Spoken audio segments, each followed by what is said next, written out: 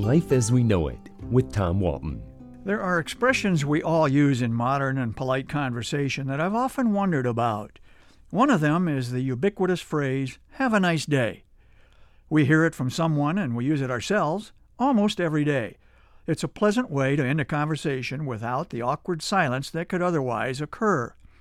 But it's a comment I've always had an issue with.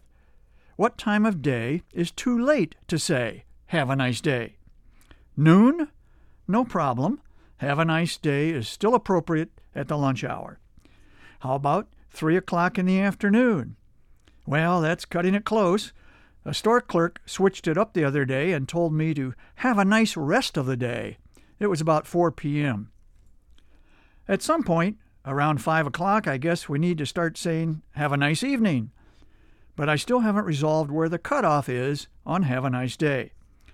And who started this expression anyway? Did it become popular along about the time the smiley face did? Or is it possible Queen Isabella told Christopher Columbus, "have a nice day, Chris," as he set sail for the New World? If we go really back, would we find "have a nice day" scrawled on the wall of a cave, left there as the world's first tweet by the man of the cave as he headed off to work? Here's another conversation ender we all use. "Say hi to Jim for me," or Janet, or Mary, or Jack, or whomever. Yet how many of us actually follow those instructions and remember to say hi to Jim next time we see him? I'm not sure it's meant to be taken literally. It's simply an acknowledgement by a friend of another person in our life. The individual instructing you to say hello to Jack may not even like Jack, but it doesn't matter. It's just an act of courtesy. And let's not forget, "I'll call you." This one has stood the test of time. It conveys a commitment that a brief encounter will resume at some future point.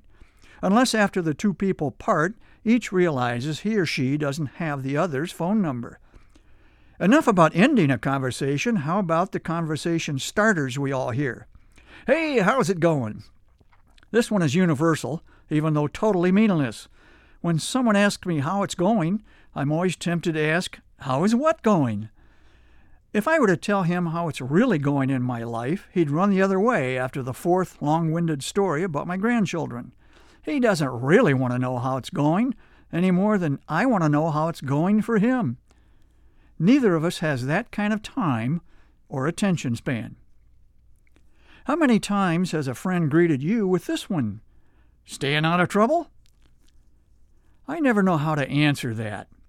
If by trouble my inquisitive friend means a lengthy jail sentence, then yes, I'm pretty much staying out of trouble. Actually, I consider the question a compliment. There's a bit of a presumption that I'm the sort of person with a devilish glint in the eye and a certain charm that comes with it, or so I like to think. Living on the edge, as it were. You define it your way, I'll define it mine.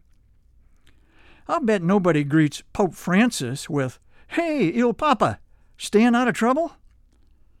Well, listen, it's almost 6 o'clock, and I got to get going here, but I'm not sure what to say.